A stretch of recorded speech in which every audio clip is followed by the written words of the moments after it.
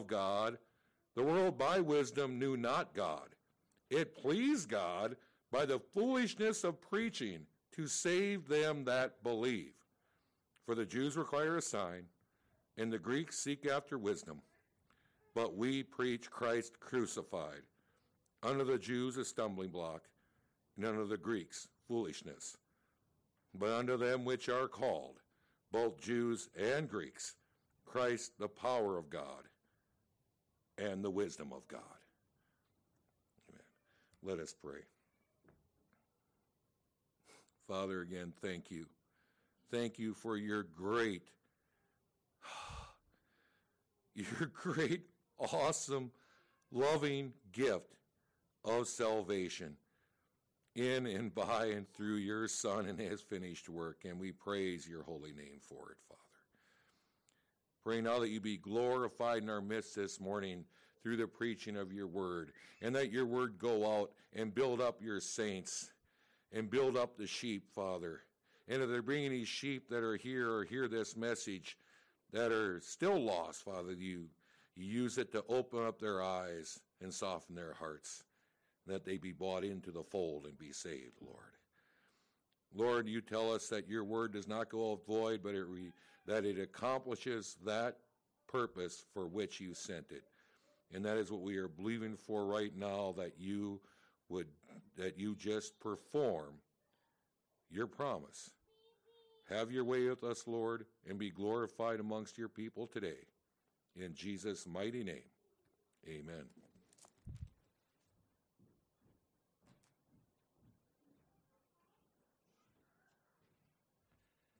Amen. Well, good to have us gathered together this morning once again with our Bibles in our hands. It is such a glorious privilege that God again would be so gracious to us and give us his word. Amen. And that when the preacher stands up, the elder stands up, it's a good thing to have the word of God. Amen. That never changes. And it's an interesting thing, history. And this morning, Brother Dean was once again teaching on church history. And it's quite amazing as you look and you go back. I mean, you go way back in church history, you'll see these battles that just continue. They rage on and on. It's a stunning thing. It's over the deity of Christ. There was a couple of men who stood in an era of time and said, no, he is the Lord Jesus Christ. He came in the flesh. He's God in the flesh. He lived a perfect sinless life. He died. He went to the grave, and he rose again from the dead. Amen. And so that battle's going on and on. There's been battles over the Word of God. What is the Word of God? Is it inerrant? Is it perfect? Is it all sufficient? I mean, these fundamental things, brethren, they go on and on. The battles have waged on and on. And I don't know if you've noticed recently, and I'm deviating obviously from the book of Acts. Normally go verse by verse, but I don't know if you've noticed or not, but we do indeed live, brethren, in a post-Christian America. It is a most stunning thing to consider what's happening. And it's interesting as we look at what's taking place in our own country. You realize that it's happened before and the battles raged on before, and it's an amazing, stunning thing that we come across. Let me show you here this morning just how far away, and I don't know if I'm sure some of the brethren were at the conference over the weekend here, the homeschool conference. It was so good, brethren, to see hundreds of families, hundreds who have come with their children to hear the Word of God and understand the Word of God and teach the Word of God and know that there's others, brethren, out there who are indeed battling for the souls of their children, for the souls of those whom they are around. Let me just show you how far we've really fallen. Let me give you a couple of quotes here this morning, and again, understanding that it's not that I don't think this is going to happen to our nation, because I believe it is. And again, it's not because I'm smart or wise. It's because historically, every nation that's ever turned its back on the principles of God, this has happened, brethren.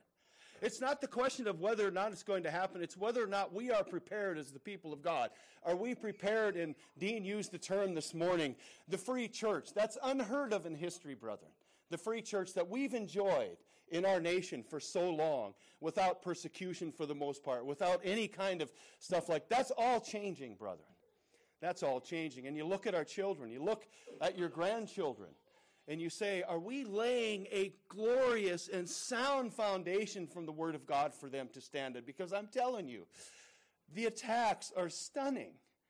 Brethren, think of this. Let me read this couple of quotes, and then we'll see just how amazingly far we've fallen. Listen to what George Washington said.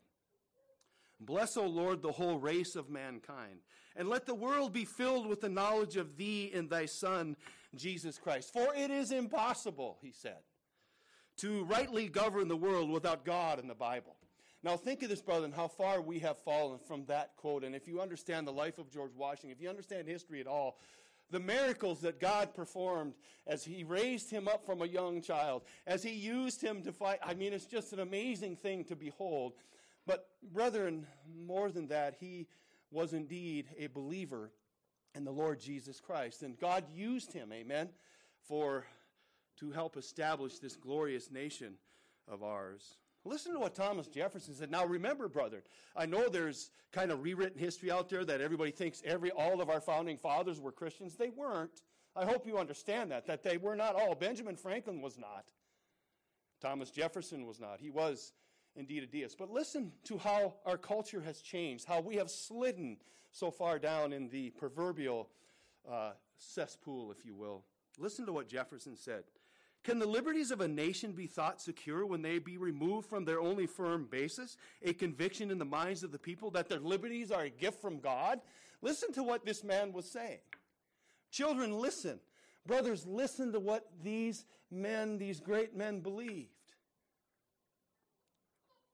The Bible, he said, is the cornerstone of liberty. A student's perusal of the sacred volume will make us better citizens. Amen? And so, again, here's one who was a deist, and yet listen to how he spoke of the Word of God. Listen how they speak of the Word of God today, those who are not believers. Blasphemers. I mean, it's a stunning, amazing thing to see the slope that we have certainly fallen into. Jefferson continued, I hold the precepts of Jesus as delivered by himself to be the most pure, benevolent, and sublime which have ever been preached to man. I adhere to the principles of the first age. Again, brethren, we see our founding fathers, even those who were not Christians, amen, held to some biblical principles, some biblical truths. Why? Because they understood, brethren, that the family, let's just for a moment, the family is the structure, you understand, of a nation. As the family goes, so too does a nation. When mom and dad, the biblical concept and understanding and construct by God, when that is done away with, look what we have. Look at what we have, brethren. Take a look around us. A stunning thing. It really is to understand the high percentage of children who do not have a mom and a dad together. God's ideal. Look at what we're reaping. Look at what we are sowing. As we've sown, look at what our nation is now reaping. It is a stunning thing. But before all is lost, again, I want us to turn. I understand. I believe in the sovereignty of God. I also believe in man's responsibility. Amen. We know that God is going to bring about his glorious purposes, his glorious will. But there's also men that he is in, and when I say that as a general, I'm talking about men and women that he has placed in an era and a time to live, who also, brethren, have responsibility. We have a responsibility, much like Paul. Think of the era that Paul lived in. Think of what was taking place. And that's really the surrounding of our text this morning. The same thing, the foundation that Paul had, is the same foundation that we must have in a post-Christian America. Because even if America goes, the gospel will not. The gospel will always march on. That is our foundation. This is where we must rest ourselves, brethren. I had someone at our home yesterday, and she was kind of, sort of, I guess, Wendy, distraught a little bit. Well, I don't know what to do with this, and I don't know what to do with that. And I said, what God is doing, he's bringing us all that we will learn what we should do, and that is get on our knees and pray. Amen? Pray and ask God for wisdom. Pray and seek his wisdom and his face in this stuff. The gospel is the answer, brethren. The gospel is the answer to the ills of our nation, to the ills of the world, to the ills of everything. When a man or woman or child is converted by the Lord Jesus Christ, he is changed forever. You won't have to worry, brethren, about walking down the street, trying to figure out, taking your glasses, going like this, trying to figure out if that's a man or a woman coming. What is that? It's a stunning thing how we've fallen, brethren. Again, Paul lived in a most wicked era of time in history, and yet his whole thought, his whole concept, his whole understanding was that Jesus Christ is indeed the answer to the ills that we have. Amen? We got some Baptists in here? Amen, amen. This is really, brethren, and I know that sounds simplistic, but it's not. It is something that has held through all of history. It is something that is held, and you go back again, Brother Dean's not in here right now, but you look at church history, there was always men who were standing there with the gospel, with the Bible in their hands, preaching Christ, and that is what saved the generations. And brethren, that's what's going to save our generation. The grandkids, and the kids coming after us, and your kids coming after that. Whether or not America exists as it does, as sad as it is, what a great nation God had given us. Amen? What an amazing place this has been. It is gone, brethren, unless God sends a revival. You know where he sends it? Again, I'm chasing rabbits a little bit. God always sends a revival. You know where at? Not out there. Do you know where he sends it? Right over here in our own hearts, in the believers, in the churches, those who are Christians. To revive us, again, brethren, to be strong preachers of the gospel, to be those who are faithful to God and clinging on to his glorious principles and precepts. That is indeed our hope. And hence, so this morning, as I quote Psalm 121, verses 1 and 2 to you this morning, do not fear, brethren. Do not get too down and out. Because listen to this, brethren. Listen to what we sing it, don't we? Isaac and Connor, you guys that lead the music. The Bible says there in Psalms 121, it says, I will lift up mine eyes unto the hills, from whence cometh my help. Amen. This is our help this morning, brethren. This is where we must be. Again, at the convention yesterday and on Friday, it was so good, again, to see so many godly brothers and sisters there with their families, listening to the preaching. And by the way, I'm going to sidetrack anyway, so I'm just might as well do it right now. The man who spoke, incredible, just a good speaker, amen. He was one of the pilots that was supposed to be on one of the airplanes that flew into the towers. Amen. Stephen Scheibner is his name. And he was supposed to be on there. In fact, he took that flight. He went on, and there's a 30-minute window, and he could get bumped by other pilots. And lo and behold, he goes on, and he takes the flight, and he got bumped by another pilot with just minutes to go within this window. And so the other pilot got on the airplane, and he, of course, he was the one that they were flown into one of the towers then, amen? And he wrote this book. And just a wonderful thing, and he uses it as a gospel, which is a glorious thing. He wrote this book. He took my seat, and he takes that, and he takes the gospel then, and we see how Christ, the Lord Jesus Christ, has taken our place.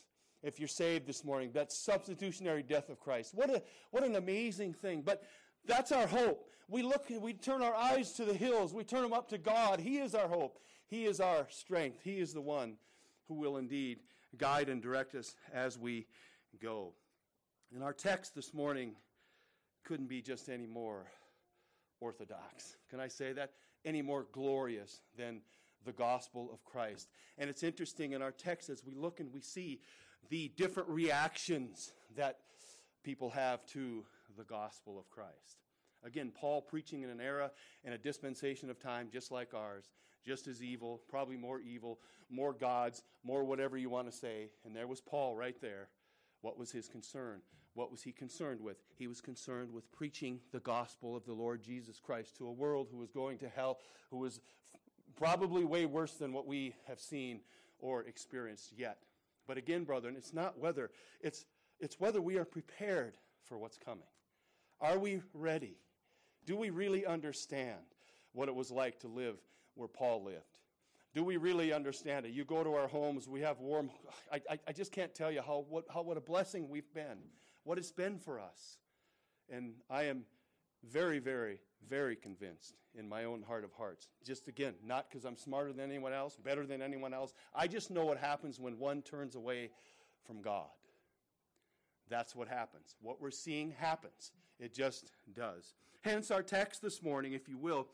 It's interesting here that Paul takes this text, and again, he simply declares, and if you will, points us again to the only hope that there is. Amen? It's not me. It's not my family. It's the Lord Jesus Christ. We heard again, over and over again in the conference yesterday, especially when you're looking for a husband or a wife. You want to know the first thing when you look for a husband or a wife? Isn't that right, brother? I know you guys were there. I saw you there. Well, I think you ran basically most of it. Thank you very much, by the way. But listen, you know what he was saying? Scheibner kept saying over and over again, it's not what they look like. It's whether they love Christ more than they love you. Does the girl love Christ more than she loves you? Does the man love Christ more than he loves her? When that's the case, brother, and I know I could get Nicole, we could get Nicole and get him up here and tell us about how great things have gone, their relationship, because they both love Christ more. And that's what you see, a great example. Is there trouble? Yeah. We're men, right, Peter? There's women that we think differently. But when Christ is above all, you work through it. It's a glorious relationship. It's a beautiful thing, and that's just the way it is. And Paul here again draws our attentions to this glorious truth, of the gospel. Look what he says there as he draws our attention again to, if you will, the old bloody cross. Amen. Isn't that a glorious thing to think about? The old bloody cross, that place where Christ died for sinners. Amen. Where he shed his blood, lived a perfect life, shed his blood and died and went to the grave and rose again victorious over all. Again, brethren, let me point you this morning. Turn your eyes to him. Look upon him. Look upon Christ who is victorious. Look what Paul does here, if you will, as he enters in now to the preaching of the old bloody cross. Look at verse number 17. He says, "For Christ sent me not to baptize, but to preach the gospel, not with wisdom of words, lest the cross of Christ should be made of none effect." Now, what Paul does here is he takes off as he begins to launch this central preaching of the cross. He makes a doctrinal statement very clear to us here this morning, right off the bat, brethren. And of course, we know the aberrant teaching on baptism. Baptism saves, the water saves, and you just pour a little water on someone and they're saved, even if they're, that kind of a thing. But Paul here literally says that the order of his first importance, and again, he's not by any means degrading baptism. He's not by any means saying it's not important, but he's giving us an order. He's saying that it is the gospel, the preaching of Christ that comes first. That has to come first, because if you look there, if you would, in verses 14 through 16, you'll see that he mentions someone who he's baptized. So Paul says in verse number 14, he says there, "I thank God that I baptized none of you but Crispus or Gaius." So the idea here is not that it's not important. The idea is that the first and foremost thing that Paul was concerned about living in his time was that the gospel is preached. This is the importance, the centrality of the gospel. This is what Paul is pointing us to. It really is quite an amazing thing. In fact, Paul, as we know in Scripture, brethren, the gospel was something that was central to everything he did. All of the epistles he wrote, all of the books he wrote. Let me just tell you the number of times that the gospel, that Paul mentions the gospel. He mentions it here in 1 Corinthians 9 times. He mentions in Romans 13 times. He mentions in 2 Corinthians 9 times. The Galatians 11 times, 4 times in the book of Ephesians, 7 times in Philippians. So on and on it goes. This was, again, Paul's central theme. This is what was not going to save the country, but the souls within the country. Amen? This is the important thing. And I want you to see what he does. He does an apologia. He actually, in the book of Philippians, he uses that word that's used there, an apologia of the gospel. It is defending the gospel. And this, brethren, is what we must continue to do as believers in the Lord. Look at Philippians chapter 1. I just want you to see this. He uses this word apologia twice. He, again, is giving a defense in, the time that he was living, the corruptness, all of those things. He again centered back around to the gospel. Because when men's hearts are changed, when their hearts are changed, their minds are changed, they do as George Washington and as Thomas Jefferson believed. They become good citizens, they become good Christians, they become good workers, they become all of those things that Christ makes one when he regenerates them and makes them new. Look at Philippians chapter 1. Look at there, if you would, at verse number 3. I want you to see this again. I thank my God upon every remembrance of you, always in every prayer of mine, for you all making request with joy, for your fellowship in the gospel from the first day until now. Listen, being confident of this very thing, that he which began a good work in you will perform it until the day of Christ. Verse number 7. Even as it is meet for me to think this of you all, because I have you in my heart, in as much as both in my bonds and in the defense and confirmation, what? Of the gospel. There it is again. This is Paul writing to the church at Philippi. He's saying this is the apologia. This is what we are doing. This is why we're preaching. This is why we do what we do. He is defending the gospel, the apologia of the gospel. He says it again in the same chapter. Look there, if you would, at verse number 17. He says it again. But the other of love, knowing that I am set for the defense of the gospel. Again, brethren, this is what Paul's main mission was. And I know you get sick of me saying it. You probably get tired of it. Pastor Mike's like a broken record. He just keeps talking about this stuff over and over again. Yes, because Paul talked about it over and over again. That's what saves a nation, not anything else. What we believe about the gospel, what we do with the gospel. This is what Paul is saying. I'm in the apologia. I'm apologetically defending the gospel. This is what Paul did all through his ministry. 2 times in the book of Colossians, 7 times in 1 Thessalonians. Paul mentions the gospel in 1 and 2 Timothy and Philemon. He all along the way. Do you see a pattern, brethren? That's what I have to ask myself. When you see these things, is there a pattern? Yes, there's a holy, inspired, godly pattern. Because Paul knew. Paul knew. And we need to know, we've got to have it ingrained in our hearts and minds, brethren, that that is what is going to save us. That's it. Nothing else. Nothing can change a child. Nothing can change your heart. Nothing can change your mind. The gospel alone can change your heart and change your mind. This is where Paul spent his time. So the center of his religious affections obviously was the gospel. Now look back there, if you would. And verse number 17, 1 Corinthians chapter 1. Look at verse number 17 there, if you would. Look what he says as he is, again, led by the Spirit of God. For Christ sent me not to baptize, but to preach the gospel, not with wisdom of words, lest the cross of Christ should be made of none effect. Brethren, Paul warns us all here, doesn't he? That we must be very vigilant. We must be very careful about what we preach concerning the cross. That it, if you will, loses its effect. That it loses the power. You know how it loses the power? Can I tell you? Brethren, see, the opposite of what men think, as we're going to see here, men's wisdom is not God's wisdom. You realize that what men do is they try and soften the gospel. Do you understand that? They say to themselves, let's try and soften it a little bit. That way men will receive it. If we just make it more palatable, if we make it more understanding to them through men's words, men will accept it. No, brethren, that's not at all what we do. We stay and we stick to what the Bible says concerning the gospel. That's the power, and we're going to see that here. The power of God. This is where we want to be, brethren. We don't want to be in our own power. We don't want to be thinking about our own ways. We don't want to be thinking about our own thoughts and ways. What does God say? What does it say concerning this important matter, concerning the gospel? And it's so important. Look what he says there in verses 19 and 20. In fact, he addresses the disputers of those who were trying to soften the gospel, those who were trying to wiggle their way around the gospel and make it more palatable. Does that sound, how should we say, does that sound familiar to anybody? That men would try and soften the gospel, that they would try and soften the message just so people would understand it better and that they would come to Christ better? No, they won't come to Christ. That's what I'm saying. The more you soften the gospel and you take away from the gospel, the farther away they are from Christ. Do you understand that? The more you stick and you preach the Lord Jesus Christ, they come to the real Christ. Not to that one that Paul wrote about, right? Another spirit, another gospel, another what, brother? Another Christ. When you preach the gospel as we see it here and you're faithful to it, one by the power of God comes to Christ.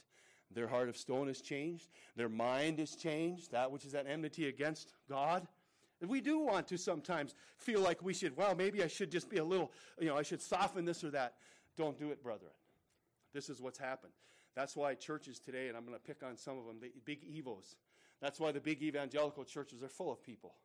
They're full of them, but you know what they are? They're full of lost people. They're full of goats because they're zipping in on lines and they're doing all this crazy stuff versus just simply preaching the gospel that saves, the gospel that Paul preached. Look at verse 19. For it is written, I will destroy the wisdom of the wise and will bring to nothing the understanding of the prudent.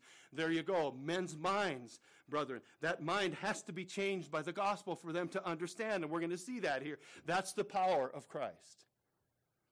That's why when you walk up to somebody nowadays, and I need to be very careful how I say this. It's an amazing thing. You can walk up to someone and they can actually question whether or not they're a boy or a girl. Brethren, that's insanity. That is insane. You were born either a boy or a girl. It doesn't matter what you think. That's men's wisdom. I wish that kind of wisdom. I wish I could identify as a billionaire. Amen? How come it doesn't work anywhere else? Except when it comes to the things that God created and instituted. Do you notice that? The family. They're attacking the family. They're attacking now your human being, whether or not you're a boy or a girl. Now it's gotten worse. Again, how evil can it get? Well, one of our own high schools right in our own town here, brothers and sisters, has a nice little kitty litter box in it for the Furbies, those who are identifying as cats or dogs. Where do you think that leads?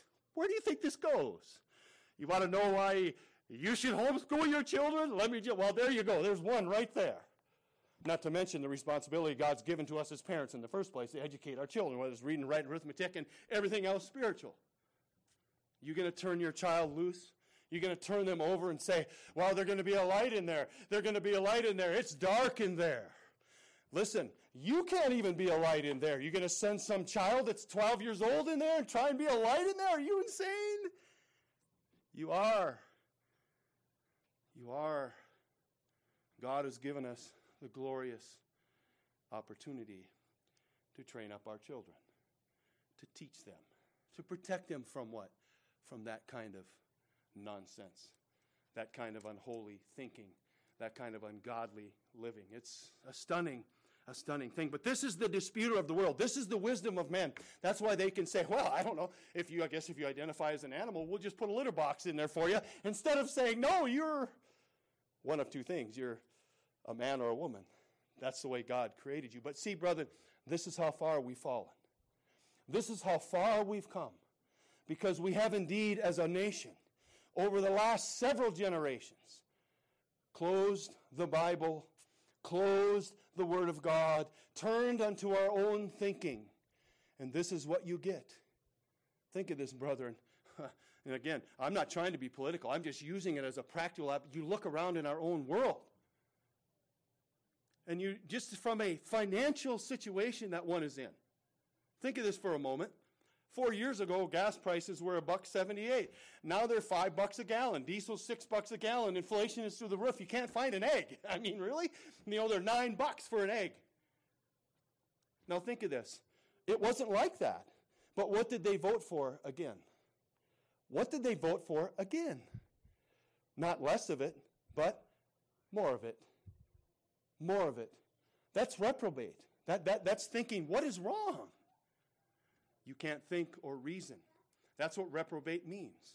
You can't think or reason rightly or properly. And again, you look at our children right here. You look at our children sitting here. Oh, brethren, what kind of world are they going to live in? Are they prepared? Are they ready? Have they been shod with their feet with the gospel? Are they ready to fight the war that we're having? I'm almost over it. I'll fight it till the end. But I think I lived in the greatest time in all of our nation. I think Wendy and I were talking about this.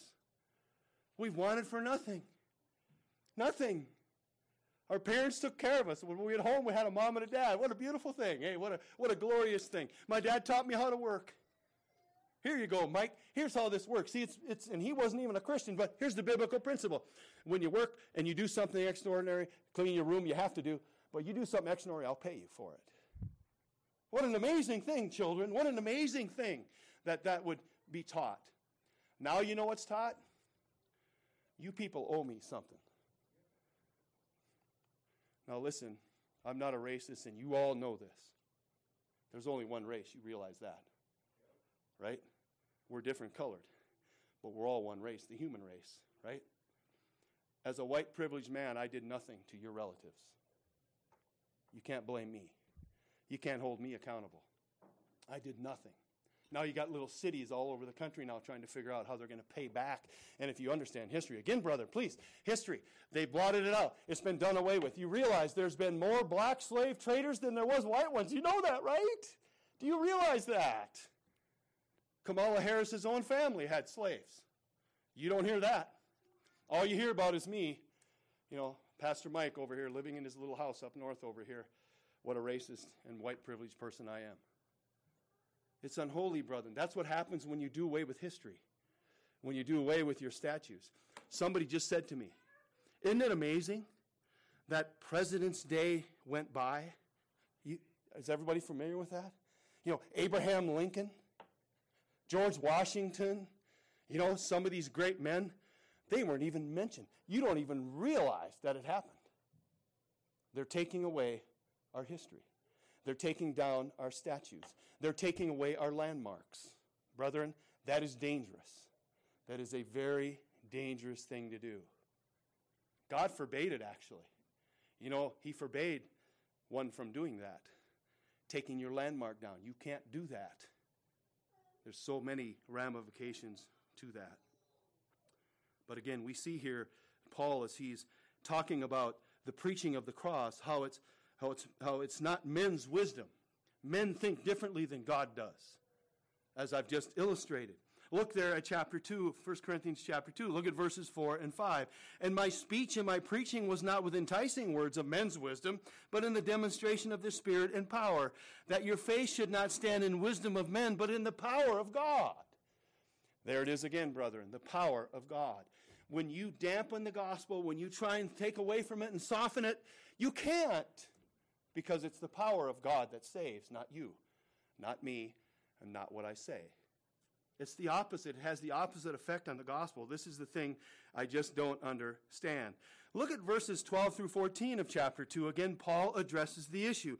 Now we have received not the spirit of the world, but the Spirit which is of God, that we might know the things that are freely given to us of God, which things also we speak, not in the words which man's wisdom teacheth, but which the Holy Ghost teacheth, comparing spiritual things with spiritual. Look at verse 14. But the natural man, that's who we're dealing with, brethren. When you were lost, you were a natural man. You didn't think on spiritual things. You didn't understand spiritual things. It was the gospel that God brought to you when He sought you out, when He drew you to the cross, when He saved you. He implanted that into you, the gospel of Christ. You believed on the Lord Jesus Christ. Your mind was changed. Your heart was changed. You were a changed person. You became, actually the Bible calls it a new what? Creation. This is the wisdom of men. What we're seeing is the wisdom of men. And there's only one thing that can combat that, and that is the gospel of the Lord Jesus Christ being preached and being faithfully held onto and cleaved onto. It's an amazing thing, brethren, when you consider that. Now, look at what Paul says, verse number 18.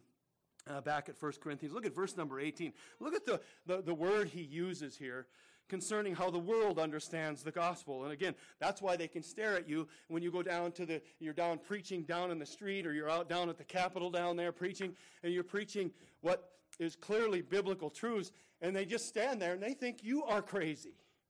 It's funny, it's the opposite, isn't it? They think you're the one that's crazy, when in fact they are the ones that are crazy. They're the ones that are insane. The Bible uses that terminology. Look what Paul says here in verse number 18. He says this, for the preaching of the cross to them that perish, what? Is foolishness. But unto us which are saved, it is the power of God. There it is again, brethren. The power of God. What is it? The preaching of the old bloody cross. the preaching of a Savior who came from heaven, the eternal Son of God, came from heaven, put on flesh. He, if you will, was born of a virgin, amen, which he was. And he lived a perfect, sinless life, his whole life, every thought, every minute. I love to say that every second, every minute, every day, every week, every year. His thoughts were holy and pure, always. His motives were holy and pure, always. Ours aren't. But this is why he's Jesus Christ. This is why he's God in the flesh. Because he did indeed live that life. That he would go to a cross. That he would die there. That he would shed his lifeblood for his people. Amen? And then that he would rise again from the dead and save them from their sins, from their foolishness. Which is where we were all at one time. That power of God. Look at verse 23 of that same text. Listen to how Paul again draws our attention to that. Look at verse 23. But we preach Christ crucified, unto the Jews a stumbling block, and unto the Greeks foolishness. But unto them which are called, both Jews and Greeks, Christ, the power of God and the wisdom of God. There's that word power again. It's the power of God. That's our only hope. That is our hope. Our children sitting here. Our hope is we're raising them as parents. Our grandchildren who are here. The only hope they have, brethren, is for you and I to make sure that they have had the gospel preached to them, that they've seen us live it out, that we train them up in the admonition. Ephesians 6, right? We train them up in the admonition of the Lord. That's what we are to do. This is their only hope. Sending them out into the world without being prepared and without being trained, there is no hope, because they will do what happens to everyone who goes out into the world. You know what that is? Do you remember what God told Israel to do? Do you remember what he told them to do? Over and over and over again. When you go into the land, which I'm going to give you. In fact, at one point, he took some bees and drove them out, remember? He drove them out, not all at once, but little by little by little, he drove them out. And then Israel came in back behind him, and God told them, don't you dare marry. Don't you dare interlope with them who we sent out, or I'll tell you what's going to happen. What's going to happen is they're going to become what? A prick in your eye. They are going to affect you. They are going to affect you. And you know what, brethren?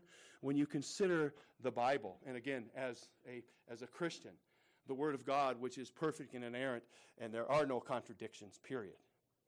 As a Christian, you look at the Word of God and you go, oh, when God told them not to do that, they did it. Here's what happened. Well, guess what happened? Always. 100% of the time, brethren, every single time when God would tell him, don't mingle, don't do that, you know what happened? Howard hates he used it here not too long ago. You know what happens? You think I'm going to affect them. No, you don't. You know who gets affected? You do. 100% of the time. Yes. Look at the nation of Israel. Look what God told them. Don't mingle. What did they do? They mingled. Oh, I'm going to evangelize them. And we should evangelize. I'm not saying that, but what I'm saying is when your closest friends are lost, brothers, run. Run. Stay with your brothers and sisters. Stay with those who are saved, those who are like-minded. Now, yes, do we evangelize them? Yes. But we do not bring them into the inner circle like Israel did. And you know what happened? Go look. We don't have time. It's too long, too short of a time. Go look. Brothers, if I said to you that something happens 100% of the time when you don't do it, would you say, I'm not going to do that? 100% of the time when Israel disobeyed God, you know what happened? They were affected by them. And it wasn't long. Think of this, brethren, for a moment. Think of the impact that had on them. It wasn't long. They went from those who were following God to offering up their children in the fire of Moloch. Think of that for a moment. Oh, brethren, oh my, we must be very careful. We must be very careful. We must watch our children very carefully, very closely. We must watch them and brood over them and take care of them. We must watch over one another. Amen? That's what we have to do. Or you will indeed go by the wayside as they always did 100% of the time. Children, are you listening? When mom and dad are teaching you the Bible, and they're speaking biblical principles to you, they're doing that because they love you, because they know that what God says is right and true. Amen? I have one of my older daughters here who at one time came and sought advice from me, and I gave her the advice, and it wasn't too much longer she came back a couple months later, and she looked at me and said, "Dad, you were right. I was wrong." And I said, No. It wasn't me that was right. It was God who was right. All I did was give you the godly teaching on that. God is always right. God is always right. Whether it's our grandchildren, we got grandparents here, whether it's our grandchildren, whatever it is, those principles must be taught, must be passed on down to generation after generation. Brethren, it is so important. Now look there, if you would, again at chapter 2, verses 4 and 5. I want to read it again because that word power, it just keeps coming up. "And my speech and my preaching was not with enticing words of men's wisdom, but in the demonstration of spirit and of power, that your faith should not stand in the wisdom of men, but in the power of God." You remember Romans chapter 1? We can all quote that together. Can we? 16 and 17. "For I am not ashamed of the gospel, for it is the power of God unto salvation, first for the Jew, then for the Gentile." Listen, brethren, "for it is written that the just shall live by faith." Where was that? Where did he quote that from? Habakkuk, the Old Testament. It's always by faith. It's always been by faith. That's the power of the gospel. This is what is going to save us as the nation crumbles down around us. Amen? It's not whether we have the nation, it's whether or not we have the foundation of Christ in our families and in our fellowship. That's what saves us. Nothing else does. It's an amazing thing, it really is. Now, let us kind of finish up and finish this up together. Now look at verse 21 there. Again, there's a phrase that he uses. Again, not one that men can comprehend, not one that a lost person can comprehend, but again, it's not whether or not we comprehend it rightly, it's whether or not we understand what God is saying, whether or not we understand that what God did pleased him. Look there, if you would, at verse 21. Look what it says.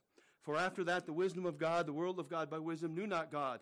It pleased God by the foolishness of preaching to save those who believe." Now, brethren, we don't have time. I'm quickly running out of time, but it's amazing.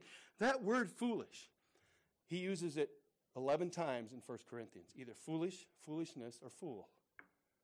This is what he says. Now, when you preach the gospel and the Spirit of God is not drawing them and not opening their hearts to the gospel, it's going to be foolishness to them. Just like it was foolishness to you and I until God drew us to open our eyes and our hearts and our minds to understand what he was saying and preaching to us. Now, you think about this for a moment. That word pleased means to think well of, to approve, to think good of. Now think of this, brethren. It pleased God to take the gospel and preach that. It was foolishness to the world, but that's God's way. This is his wisdom. It's not men's wisdom. Again, don't dilute the gospel. That is what saves, because it pleases God when we preach the gospel as we see it in the scriptures. Now, I know I've got to finish, but I want to read Isaiah 53 together. Let's turn there in our Bibles. I want you to listen carefully again as Brother Steve, just such a good testimony. He took my seat, but Christ took his place. Christ went to a place where, as Steve said, I wasn't qualified. I was qualified to fly an airplane, but I could never be qualified to go to a cross. I'm not qualified to pay for my own sins, and neither are you.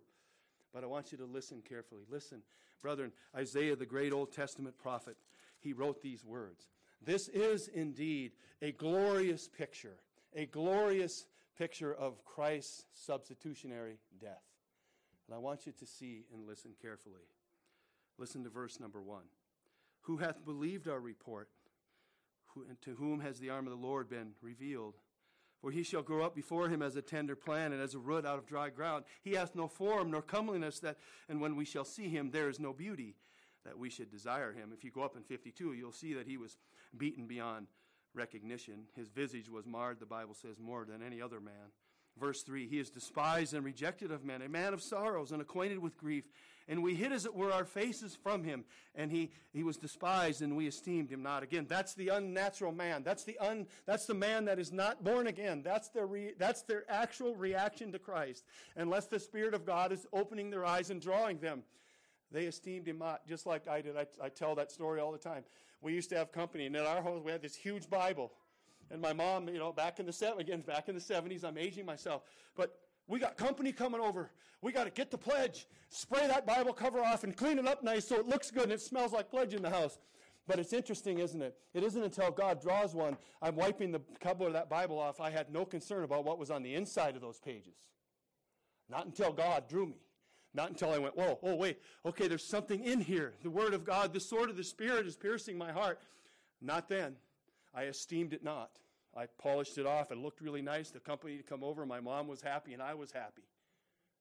It wasn't until the Lord Jesus Christ came, the Spirit of God came to where I was and drew me, opened my eyes, my heart, my ears, that I would hear this. Listen to this. Listen to what it says. Surely he hath borne our griefs and carried our sorrows. There's the substitution. Yet we did not esteem him stricken, smitten of God, and afflicted. Listen, verse 5. Listen to the number of times he says, our, and we. That is the substitutionary death of Christ. Him taking your place, paying a debt you could not pay. But he was wounded for our transgressions. He was bruised for our iniquities. The chastisement of our peace was upon him, and with his stripes we are healed. Look at verse 6. All we like sheep have gone astray, and we have turned every one to his own way. And the Lord hath laid on him the iniquity of us all. We can't even, brethren, think of this for a moment. Christ, who knew no sin. We don't even know what that is. We can't even begin to understand what it means not to know sin. We're born sinners. Our thoughts are sinful. Our actions, our motives. There's things that the Spirit of God reveals to us that only He can reveal. He goes into that place, but it's there. We can't begin to understand what it means for one who knew no sin to become sin for us. We can't begin to understand that. You know what we can do, though? We can glorify God that He did it, that He didn't leave us in our sin. And this is actually Isaiah, the great Old Testament prophet, telling us this is what he's going to do. Look at there, if you would, at verse 7. He was oppressed and he was afflicted, yet he opened not his mouth. He is brought as a lamb to the slaughter, and a sheep before his shearers is dumb. So he openeth not his mouth. He was taken from prison and from judgment. And who shall declare his generation? For he was cut off out of the land of the living. For the transgressions of my people was he stricken. Now listen. And he made his grave with the wicked. Think of this, brethren. The sinless Son of God. And with the rich man his death, because he had done no violence, neither was there any deceit in his mouth. Look at verse 10. Yet it pleased God. Do you understand that, brother? It pleased God to do what he did. It pleased the Lord to bruise him. He hath put him to grief. When thou shalt make his soul an offering for sin, and he shall see his seed, he shall prolong his days, and the pleasure of the Lord shall prosper in his hand. Now, brethren, again, it pleased God when Paul was preaching to preach this, that the Lord Jesus Christ came, he died, he rose again from the dead. That's the gospel. That's what Paul says in 1 Corinthians 15, right? I mean, we're going to read that for our closing verse, but think of that. This is the centerpiece of Paul's life. In a world that was crumbling and falling apart, nations were crumbling, being led by tyrants who were burning Christians and all kinds of stuff. They lived where we're headed. So the question again comes to us. Are we prepared? Are we sound in the faith? Are we sound in God's word? Are we going to, no matter what goes on around us, are we going to look at God's word and say, I must be obedient to God? It's easy to say, brother. It's another thing when they're coming for you and coming for your children and coming for the church and coming. Like we've heard in church history, when they're marching you to the fire, that's when really the tire will meet the road. And the free church in America is coming to an end. I hope you know that. Unless God sends a revival in that church. You notice now, look, I know I got to stop. Again, COVID-19. Let me just bring something political up because I like to do that. COVID-19, brethren, think of this for a moment. Where did most of the persecution come from? When those of us who said, wait a minute, something's not right here. Why is it, said to Wendy last night, why is it that all the churches are supposed to be closed down, but the pornography shops are open, the baby killing mills are open, all the alcohol shops are open, everybody's still going, except they want us to stop and gather where we're supposed to, like we're going to in a moment here, gather around the Lord's table to hear the God's word preached, to sing hymns unto God. They want that to stop. But every other evil thing keeps rolling. Oh no, brethren, that was an evil ploy by the devil himself. Oh, yes, it was. And brethren, think of this for a moment. You know where most of the persecution came from? You're thinking to yourself, where did most of it come from? Most of it in the complaining, you know where it came from? Not really the government. John MacArthur showed the government where to get off. You know where it came from? It came from the so-called, quote-unquote, churches. Remember they were quoting that verse? Well, love your neighbor. Don't you love your neighbor? Yeah, I love my neighbor, but I love Christ more. I'm going to gather with Christ more. I'm going to be with him. I'm going to be with his people. Of course I love my neighbor. Stop misquoting the Bible. Evil men and women.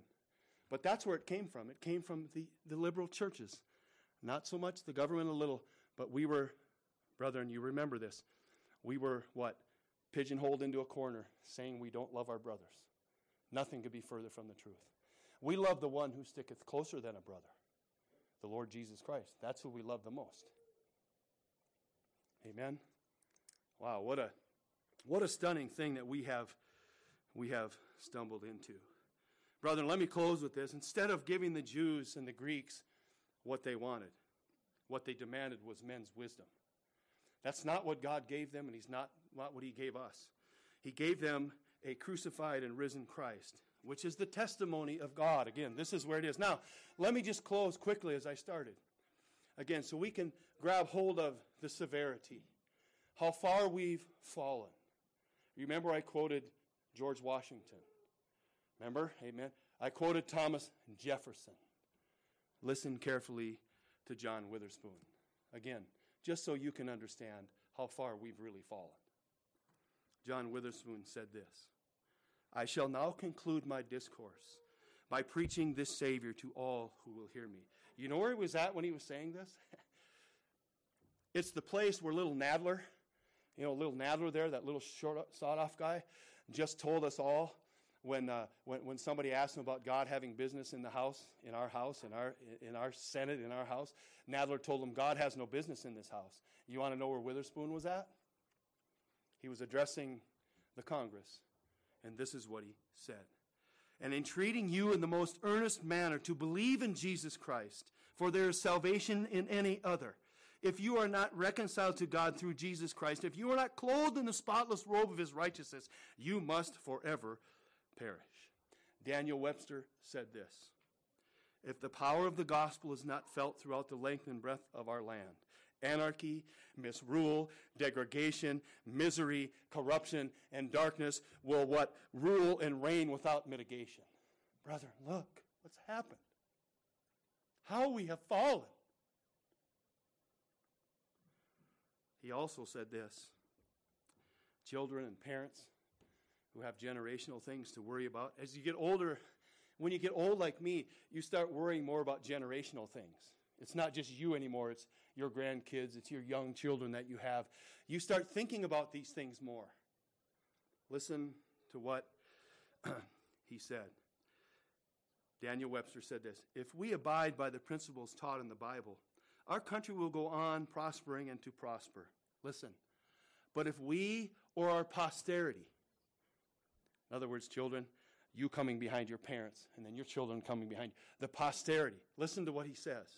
But if we, or the posterity, neglect its instructions and authority, no man can tell how sudden a catastrophe may overwhelm us and bury us into profound obscurity. Think of that, brethren. How far we have fallen. Let me close. Let me just close with this percentage. This will tell you where we're at. And then I keep saying I'm finished, but I am. Listen to this. Ken Ham recently had this on his show, and it's talking about people who regularly attend a fellowship, regularly attend a church body on a regular basis, Sunday and Wednesday and those sorts of things. Listen to this. See if you see a pattern. The greatest generation, which was born before 1928, they, at 56%, attended regularly a Bible-believing church on Sunday morning, Sunday evening a lot of times, and Wednesday evening. 56% of the greatest generation. 56. Listen, the silent born, who were born between 1928 and 1945, it dropped all the way down to 44%. Brethren. The baby boomers, of whom I am part of, the baby boomers born between 1946 and 1964, that dropped all the way down to 32%. Do you see a pattern? Do you see what's happening here? See, we think this just started yesterday. We think what we're seeing now in our world just started yesterday. It did not start yesterday. This has been a slow burn. This thing has been infecting the church. It's been infecting our world. It's been infecting everything for a long, long time. We're just now really starting to see the generations who have completely turned away from God. Completely. Listen, now the Gen Xers, 1965 to 1980, 27% regularly can attend a church fellowship somewhere. Think of this now. The millennials, 1981 and later, 18%. Gen Z, Gen Zs, we got some Gen Zs floating around here. Gen Zs, brethren, listen, it's less than 15%. It just continues. Do you see, brethren, why it's so important in our text? Why it's so important to see what our founding fathers, who weren't prophets nor sons of prophets, but knew that if you deviated from biblical truths, this is what's going to happen. This is what's happened. And we as brothers and sisters in the Lord, we want to raise up our children. It's good to see so many children here without their parents. That tells you something. It tells you something, brother, and it really does. When the children are coming without their parents, it means something's been transferred to them, and that's what must take place.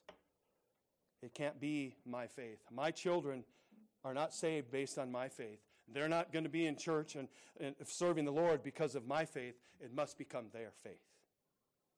It must be something that God gives unto them. And brethren, listen, you are going to need it more than you can even begin to imagine.